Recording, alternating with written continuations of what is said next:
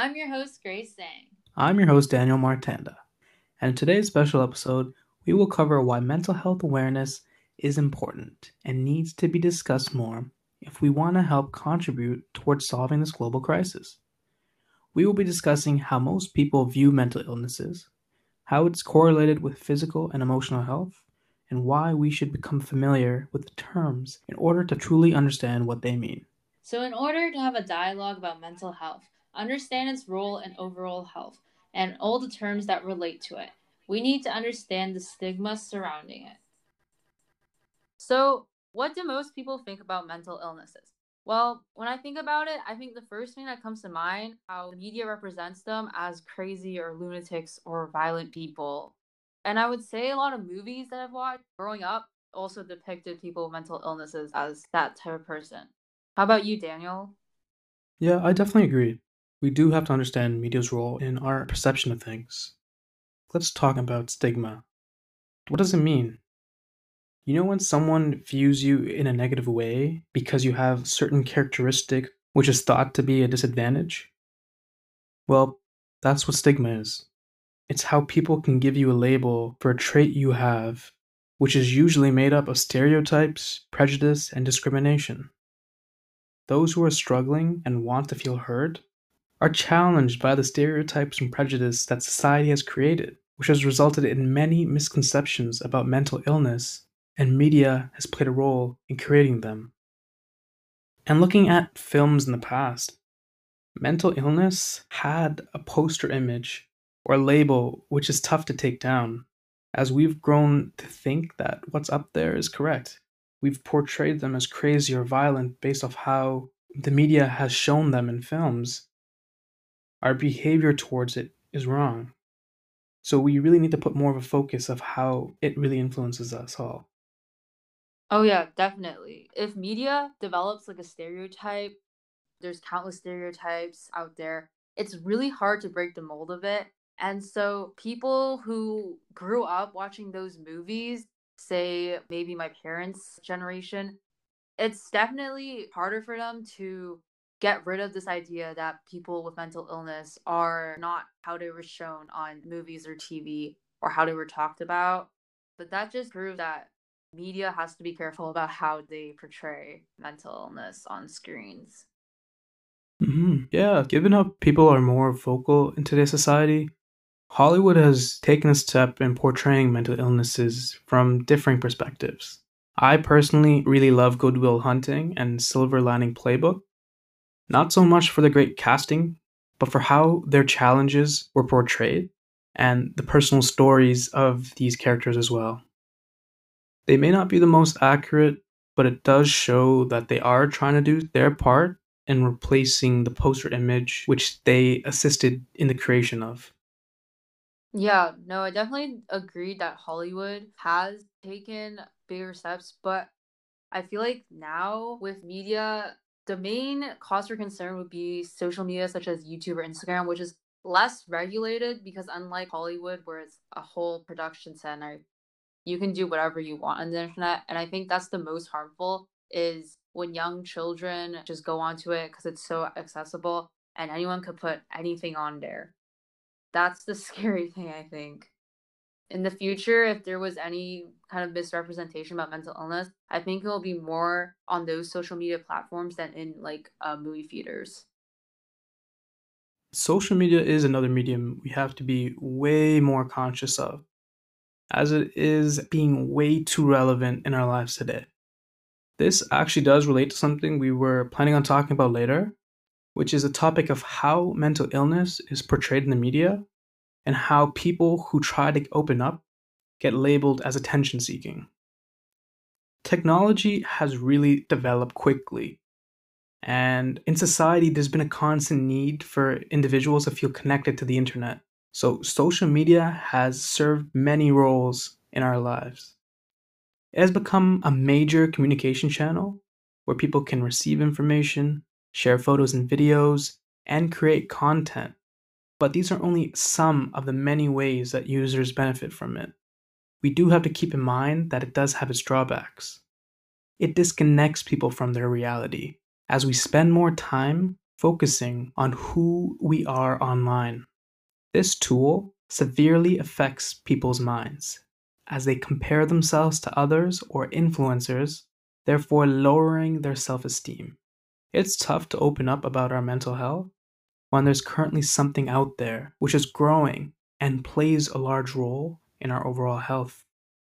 I just want to do a quick little metaphor, just a little quote, just to keep in mind that might help people understand more. A flower always blooms when a storm is past. And one storm that can be a challenge right now is the need to feel heard or communicate about your mental health without the fear of receiving a label. When someone chooses to open up in person or through their social media, there are going to be individuals out there who have the nerve to label you as attention seeking. Everyone communicates and uses social media in their own way, but those who try to utilize its potential good have difficulty avoiding this label. We have to try our best to mute the haters out there and continue to focus on improving ourselves. Removing a label of an item leaves behind some glue to show you that it was there before. However, if we coated ourselves with a protective layer or sprayed something on the surface, labels would have trouble sticking onto us or leaving a mark behind. What about you, Grace? What are your thoughts on this? I think that you're definitely right when someone like comes out on a social media platform like publicly about their experiences with mental illness, that a lot of people do label them as attention seekers or trying to like garner the kind of audience's pity so that they can get more subscribers. And I feel like there are definitely people that do that. I'm not saying that everyone on the internet is saying the truth, but we should be more conscious of what we're doing before we label someone. And people that also come out on the internet, if they're like kind of sharing their experience, people may also label them as maybe too sensitive or like, I've gone through worse than you have or whatever. And that also is very toxic because it kind of makes people more reluctant to share their own experiences. People go through rough patches and they would create a post on Facebook where they would share their story as a way to help others get the resources they need and to come out of their own rough patch. And to all the people out there who feel the need to tell someone that they're making a big deal out of something, or someone is being too sensitive, or to grow up, you need to understand that these words do not validate their feelings. And if you really are someone who's trying your best to understand, you have to be careful what you say around the terms that can severely affect them as well. Mm-hmm. Yeah, definitely keeping in mind that everyone has different experiences. I feel like sometimes people are inclined to have this competition as who has it the worst, which is extremely negative. So everyone has their own personal take on what is a tough situation for them and what are challenges. And it just kind of reminds you to be more open minded because it is easy to, when someone shares an experience that they think is tough, to be like, well, I gone through this, blah, blah, blah, blah, blah. But at the end of the day, you just have to be more self aware of what you're doing. Because even though you might not think it affects someone else's experience with sharing mental health, it does make a huge impact. You just have to not be quick to call people too sensitive or unreasonable on their feelings. Yeah. I guess this is something our younger generations will apply better than the ones before them. If we reflect on our interactions with elders, it may be tough to avoid hearing the responses of how they would have handled it differently if they were our age, or things were so much tougher than it is now. So it's really hard to change the mindset of others who've had their belief systems engraved into them. However, what we can do is show inspiration for the future and see if they show promise of a neater mentality.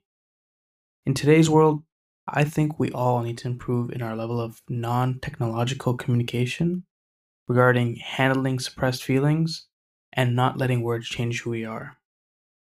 And the reason I say non technological communication is because of how relevant communication is in mobile apps. We feel connected through profiles on social media when really many can say that we are really disconnected. Mm-hmm. And I No, think that relates to introverts. You want to add more to that, Grace? yeah, definitely. It's kind of the older generation, or I'll say kind of my parents' generation, that always believed extroverts were kind of the better personality, and that if you were quiet, something was automatically wrong with you. And now that has led to, I guess, people assuming things about introverts. I think one of the biggest thing would be that people who are quiet and just more reserved have like a mental illness, and that's completely false. Some introverts are very social. They just want to choose the people they're social with. And it just relates more to the fact that there's a stigma and that misrepresentation and stereotyping is really harmful. We shouldn't just assume, of course, that people that are quiet have a mental illness. Mm-hmm. And I think that goes into also assuming that people that need to take time for their mental health or take more time to improve their mental health are weak minded, or they just can't take on these challenges that, I can, right? Yeah. Do you have anything to say about that? That's a very valid point because I feel like this opportunity may present itself in many people's lives. And the reason I call it an opportunity is because we can help destroy the stigma surrounding mental health when we embrace our feelings. It's when a friend may ask you to come out tonight, whether it be for dinner or drinks, but this night, you're not feeling like going out. You may have had some struggles with this one because of conflicts of interest, or because of how tough it is to be honest. You plan on using that time to study, for personal commitments, or for yourself, as you may just not be in the mood.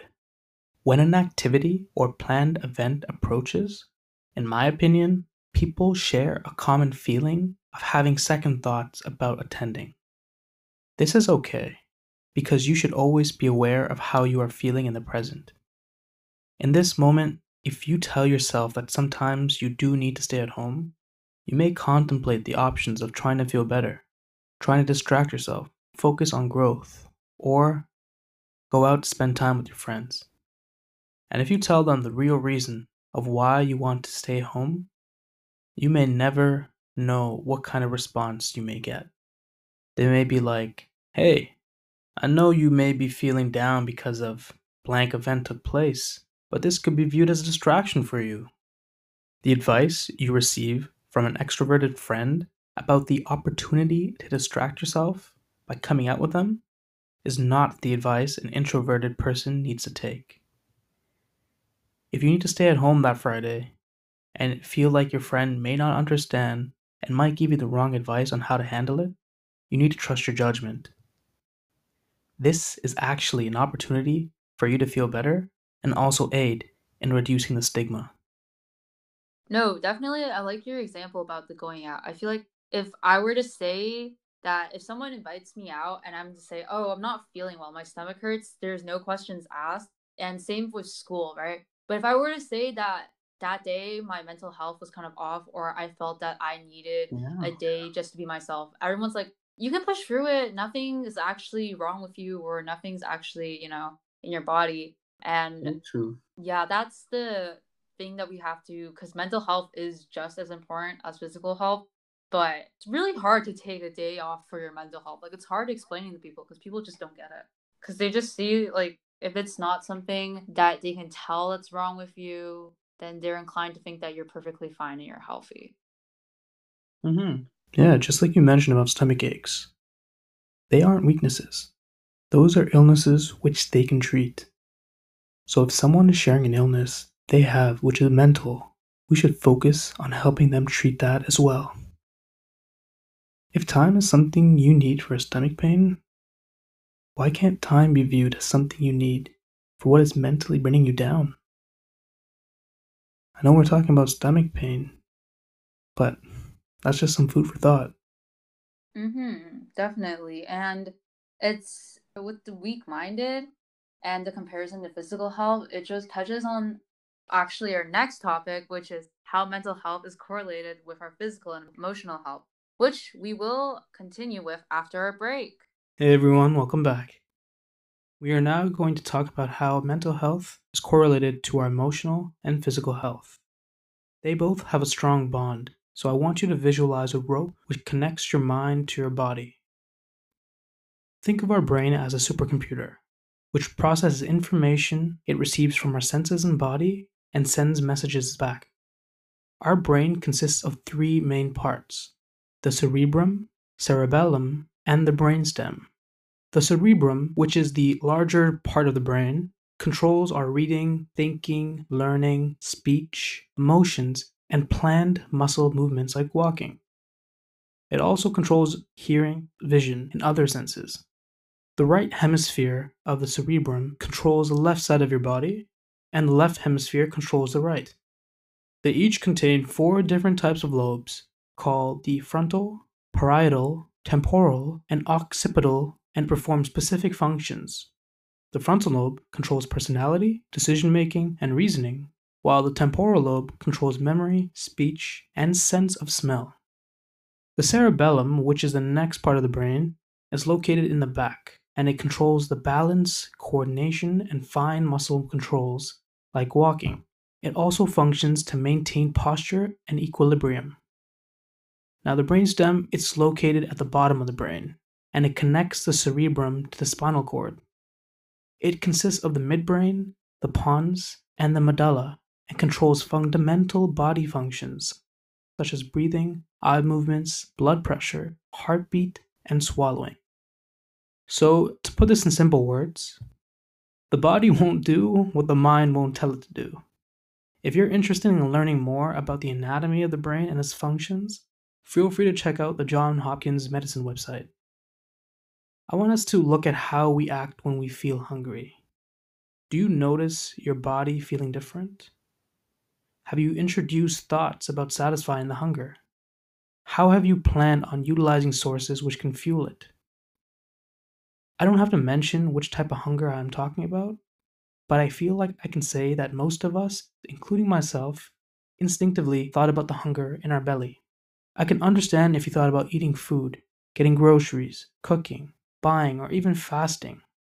I personally feel like we all need to have a similar or better overall response when we think about mental hunger.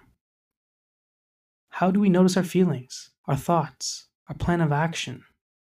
In order for us to maximize our overall well being and build mental muscle, we need to truly understand the relationship between our mind and body. Some things we can do to improve our overall hunger and build mental strength include writing in a gratitude journal after waking up, meditating, eating a good meal, consuming motivational content from quotes or videos, reflecting on positive moments at the end of each day, opening up to someone, doing something for someone else, being mindful in the present moment, or even reducing our subconscious's level of control by recognizing our overthinking. If an athlete plans on getting stronger, they may go to the gym, practice daily, or pay attention to their diet, such as eating healthier, portion control, taking supplements, or drinking more water. The effect of this action goes beyond physical gain. When we focus on losing weight and gaining or maintaining muscle, some of the things we put in our belly does play a role in our minds too. In fact, an important one. Getting stronger overall can be achieved by placing more focus on both the mind and body, and we should try to prioritize our attention to all things we ingest beyond food. Our mind is the engine to our car. This is an important topic, and a lot can be said about why and how to truly understand our bodies. Is there anything you would like to add on to this, Grace? No, I definitely agree with your part, your example about the food that you physically intake affecting your mental health. And it's also vice versa. Of course, your relationship with food, I see this a lot in people my age, young people, but it does affect everyone. Of course, body image issues and how having a bad relationship with food, if you have a toxic mindset of, I think the most common one is losing weight. then you will just diet and not eat. And then that leads to a decline in physical health. It's to keep in mind that you have to of course, love yourself and be in the right mindset. And that also affects your diet and what you're putting into your body. So, like Daniel said, it's like a scale. If you move one, the other side also is affected. Yeah. Do you have anything more to add? Yeah, let's look at how others talk about this. The World Health Organization, or WHO, defines health as a state of complete physical, mental, and social well being, and not merely the absence of disease or infirmity. This does not mean we should prioritize our physical well being at the expense of our mental health, as we need to tackle them both at the same time. If we want to take preventative measures from a disease affecting our overall well being, please understand the foundation of health and what can cause you to feel sick. Stress is just one of the many mental challenges which can weaken your body and leave you vulnerable to sickness. A stick or a stone can affect your overall well being, but what you do next can minimize its impact. How you act is important. This includes using our physical body to walk to a therapist or using your mouth to talk to a friend. I understand these may not be options for everyone, as the state of our minds are shaped by various factors. However, we will try our best to help you reacquire your resources and build a better mindset. We will have podcasts and blog articles in the future which cover meditation, mindfulness, and mentality. The three M's. Yeah, definitely. And I Thank think, kind of moving forward, it's important to also distinguish your thoughts from your feelings because this also affects physical health, right? Yes, of course. So I think with feelings, it's more of your emotional state or maybe your reaction to something. And then thoughts, well, we have millions of thoughts every day. It's just things that we're thinking or just suddenly pop in our brain. And Daniel, how would you say kind of these two affect your physical health? I think many people, including myself, have fallen ill from the plague known as overthinking. It is when you think about something too much for too long and you just can't get out of your head. A thought is a powerful thing, and having a negative one enter your subconscious can really shape your reality with welcoming problems. Motivational speaker Tony Robbins said that whatever you hold in your mind on a consistent basis is exactly what you will experience in your life. This is something the world's most successful people realize, and the difference between them and everyone else is that they have learned how to harness the power of thoughts to help them achieve. We weren't born as overthinkers, but there are patterns to our behavior.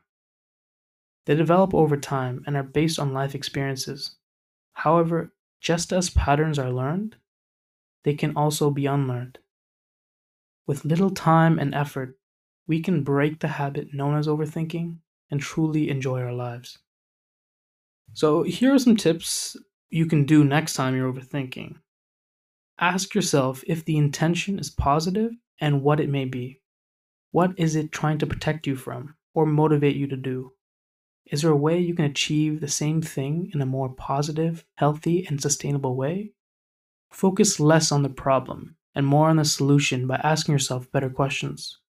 Separate yourself from your thoughts and be more mindful in the present moment.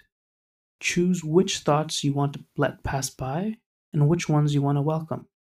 Challenge yourself by asking if your thought has undeniable proof. Learn how to heal from your past and work on managing your emotions. Let's look at the word stupid and how it may come up in a situation. Are you feeling stupid or are you thinking that you are stupid? Is this an emotion or a thought? If you aren't able to differentiate the two, then neither are accurately expressed, which can change your experience and make coping more difficult. Having accurate labels for your emotions is an important part of effectively managing your emotions and produces a different result.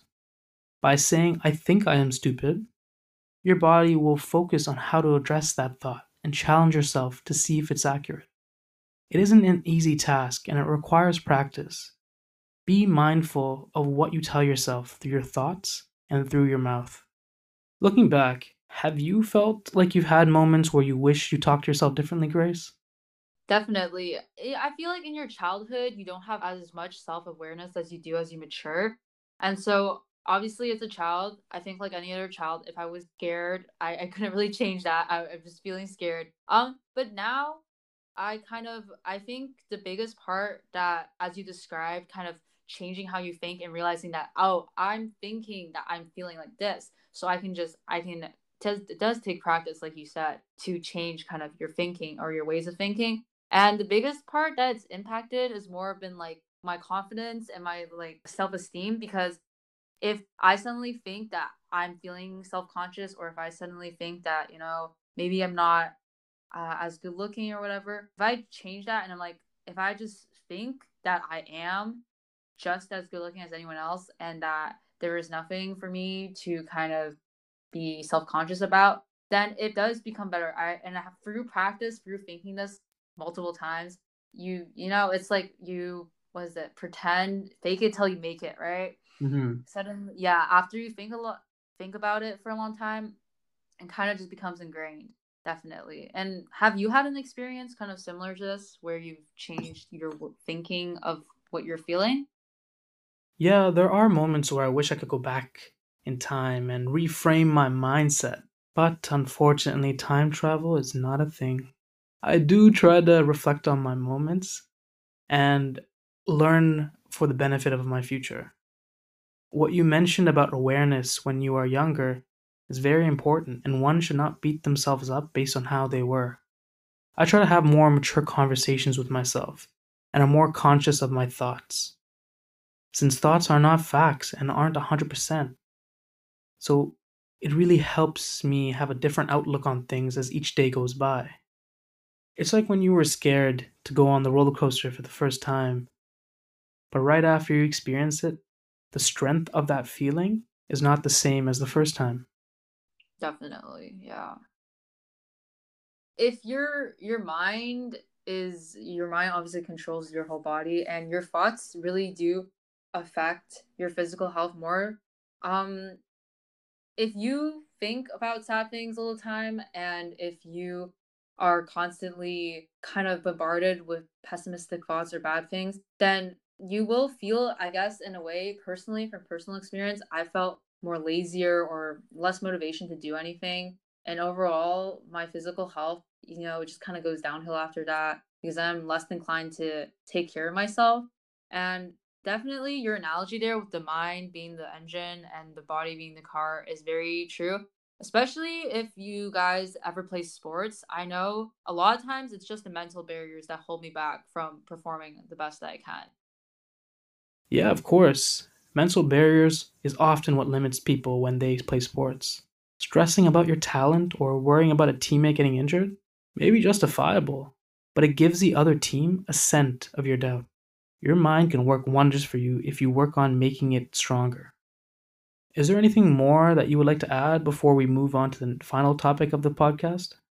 Uh, Not much. I think you explained it really well, definitely, about just emphasizing again on the importance of physical health and mental health. And like you just said, it being a cycle, and whatever you do does have a major impact on either or. And just understanding, because at the end of the day, understanding what goes on in your own body and how to kind of explain it and everything is important as well. Which does relate to our next topic, which we will continue with after our break. All right, well, welcome back, everyone. This is our final topic of this podcast, which I think might be one of the most important ones. And that relates to being more familiar with the terms and understanding what they mean with regards to your mental health. So, we'll have to talk about the importance of clarifying these terms. When we do this, it really lessens the stigma towards our mental health disorders.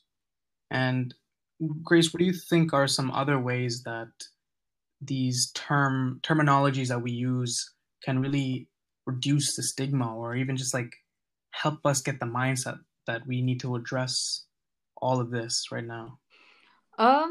I think with using like the correct terms and understanding what they mean, its effect on stigma is that it lessens the negative connotations surrounding mental illness and mental health, and it makes everyone more open because, you know, in physical health with like medicine, there are concrete definitions and everyone there's no like opinion on everything, you know? It's like a very generalized thing. With mental health, I feel like we're still at the point where everyone still has different understandings and kind of what they think, you know, certain mental illnesses are due to, again, media representation. So I think if we start introducing kind of a larger understanding of these terms, everyone's on the same page with this. And so it's easier to lessen the stigma surrounding it because you actually understand the terms and what they mean. Mm-hmm. Of course, it makes them feel more acknowledged and understood. Where if your Mm-hmm. friend is telling you about something and the other person who's hearing it actually knows what you're talking about and says, "Yeah, I totally know what you mean." Mm-hmm. Whereas if they don't know understand the true definition, they might not give you that feeling, and you might be having a different perspective of sharing your feelings to friends as well. Should we start on talking about some of the most commonly used terms and their meanings as well? Mm-hmm. Definitely. And so I guess the first one would be mental disorder, which the term, what it means is that it's characterized by a combination of disturbed thoughts, emotions, behavior, and relationships with others. The other term that we have is mental health, which is the state of well being through which an individual can recognize their importance in life, cope with obstacles in life, work towards their goals, and make a difference in their community. Mm-hmm. And I think it's definitely important, the first two definitions we have here, because I feel like mental health applies to everyone. Sometimes, some days you have bad mental health days, right? But mental Mhm. disorder, it doesn't just apply to everyone. So these two words, would you agree, Daniel? You can't just use them interchangeably, right? Yeah, not, you can't talk too much about mental disorders for, you can't generalize people with that. And we have to understand that illnesses is something that affects our health. Mm-hmm. And these two words are different definitions and they're not the same thing and they can't be used in the same sentence. And then our last one, which would be very important, is stigma. And stigma is a distinguishing mark that establishes a separation between the stigmatized person and others, attributing negative characteristics to this person. It's just kind of giving a bad stereotype, or again, generalizing and assuming that everyone like this, you know, there's definitely stigma around mental health. And that stigma often leads to social exclusion and discrimination for those affected and creates this kind of additional burden for those people. Mm-hmm. And so here at New Mentality, our goal really is to kind of lessen or completely destroy the stigma because it's harmful to everyone. Mm-hmm. Of course, you don't really want to be in an environment where you have this on your back the whole time when you were really just trying to feel better, but now you're feeling worse. Mm-hmm.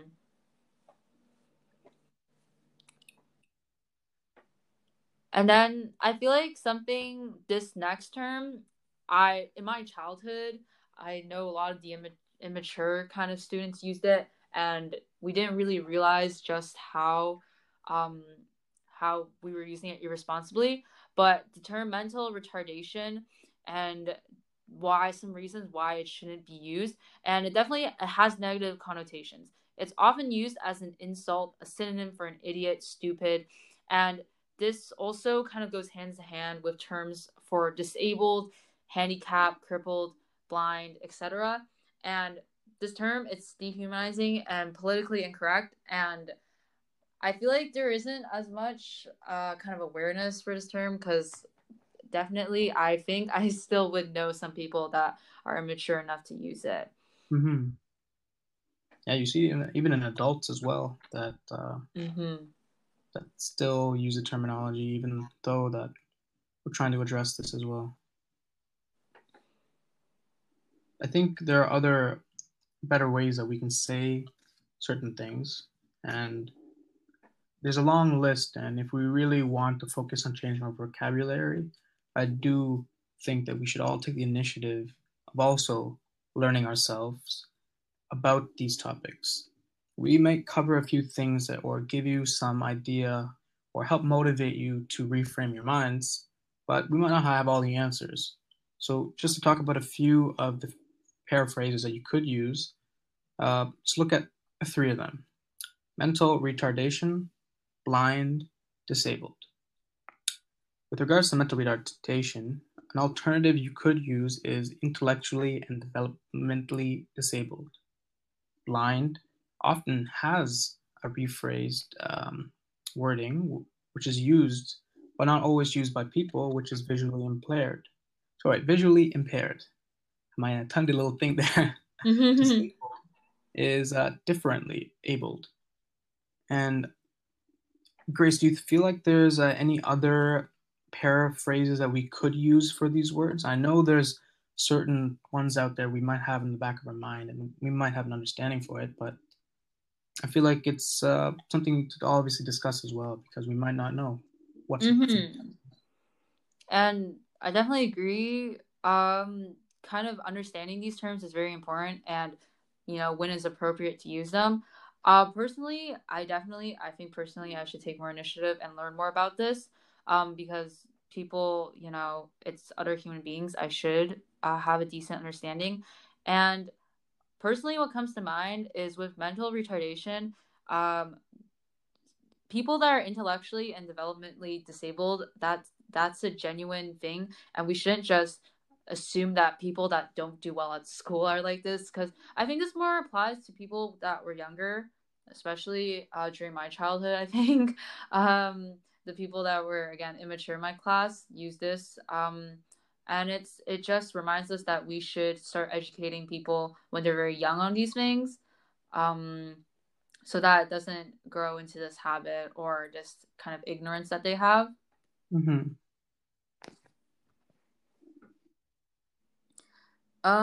And I think, again, with appropriate paraphrases, when describing Down syndrome, we shouldn't be saying that it's a disease, because it's not. It's a genetic condition, and that saying that there's kind of a cure to Down syndrome. Daniel, do you want to elaborate more on that?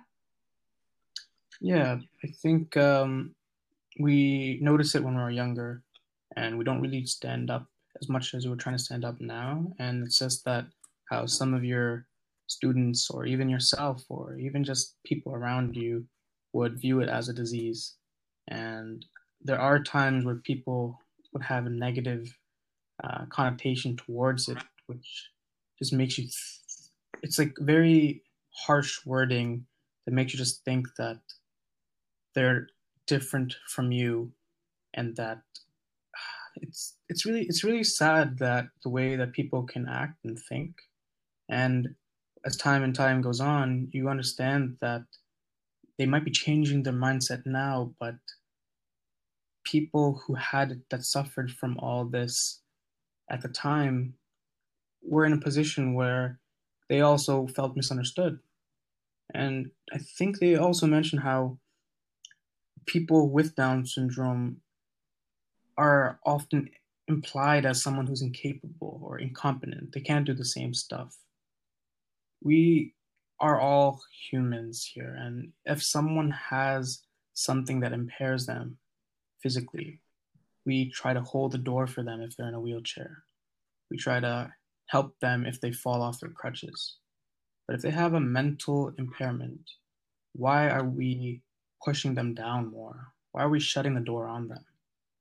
We don't have the same attitude with regards to mental impairments that we do with physical impairments, and it's really not fair. Mm-hmm.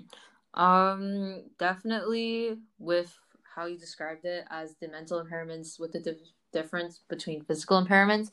Yeah, like people will willingly go help or approach people that have physical impairments more or are more likely to do that than to kind of help someone with maybe a mental impairment. And I think that goes back to the stigma around mental illness. We think that people are lunatics or crazy or violent, so we're less inclined to approach them.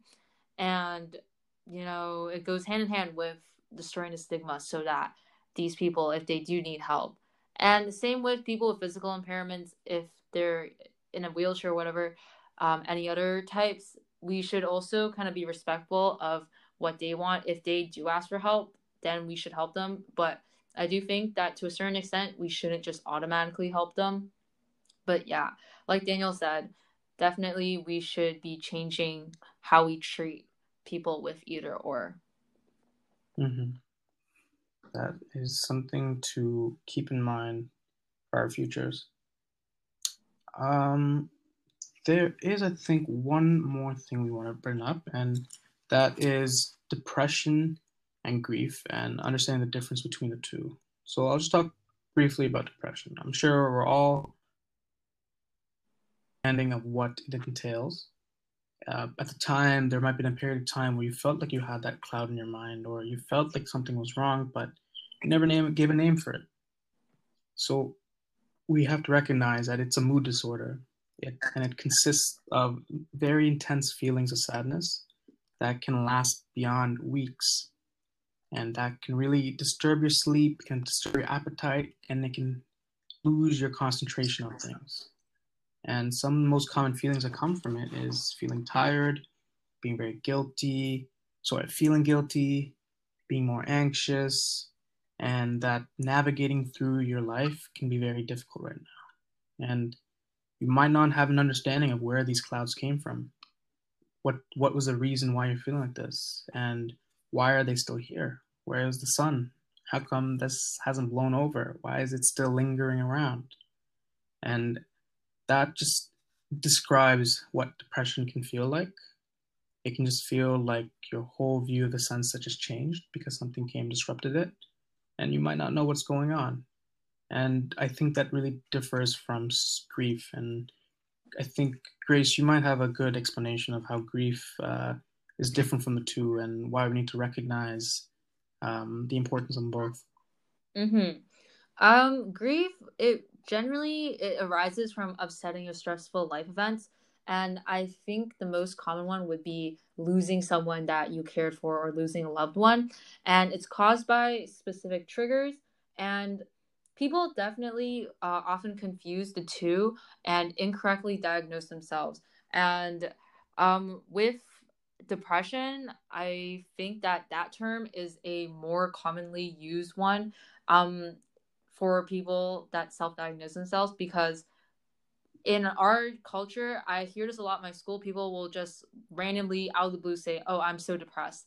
And this common frequent use of a word, it desensitizes you to it, and your kind of definition of it in your mind changes. And so when people genuinely have depression and are trying to talk about it, people may kind of shake it off or shrug their shoulders because they're so used to it used as in a light mood or not as serious, and them not actually understanding that it's a genuine mood disorder. And of course, with grief, people do also confuse the two. Daniel, do you have anything to add? Um, let's see. One thing to keep in mind is that you can be both. You can be someone Mm-hmm. who is depressed and not know what's going on, and then lose someone in your life. And they could introduce grief. You could feel even lower. And that feeling of grief will pass at some time, but it might leave behind a few clouds in your depression, and you might think that grief is not done. You might still think that, wow, this event really affected me, and I haven't really healed from it. Whereas you could have healed from it, but not realize that it did leave a mark and it did not stay there completely. It left mostly. Your grief and your sadness is gone through time, but it will contribute to your depression.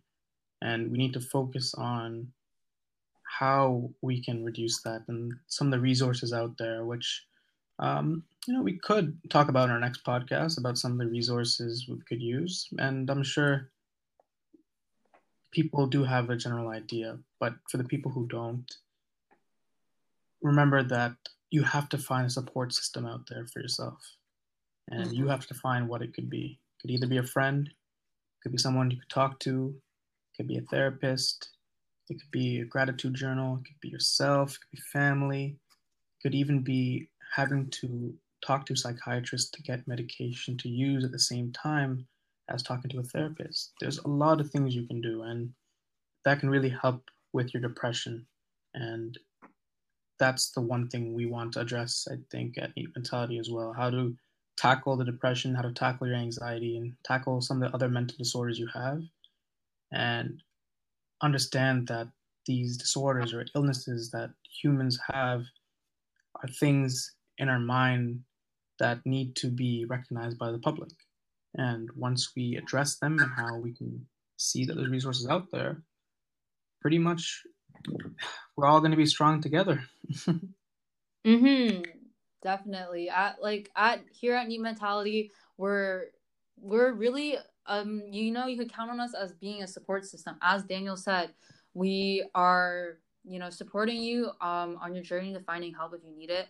And even if you don't have a mental illness or disorder, your mental health is still important, and like Daniel said, small things can definitely help improve your mental health, and understanding these terms is always beneficial. And with kind of our talk on, uh, having clouds in your head and finding a support system for that, really,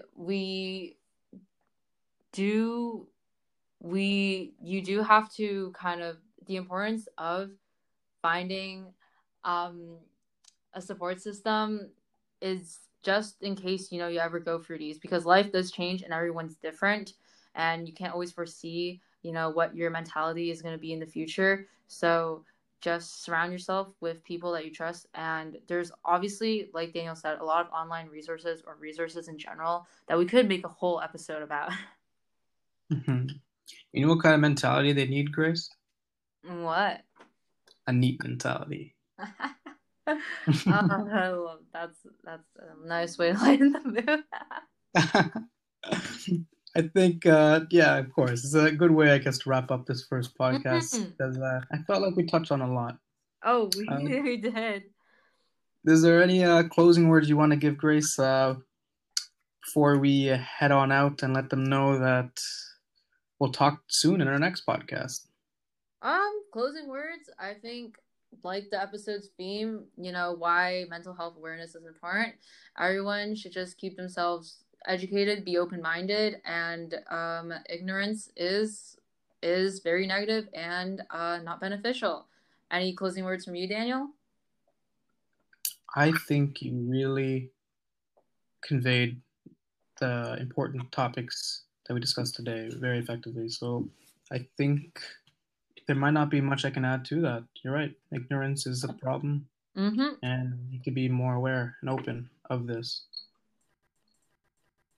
Thank you for being a part of How Are You Really, a Neat Mentality podcast. In our next episode, we'll be covering another topic that can help you further build your mental muscle. So make sure to subscribe to be notified of when we release new episodes. And for more content related to mental health awareness, check out our website at www.neatmentality.com. We are welcome to suggestions, so feel free to talk to us on our social media pages. Having a neat mentality will welcome a neat reality.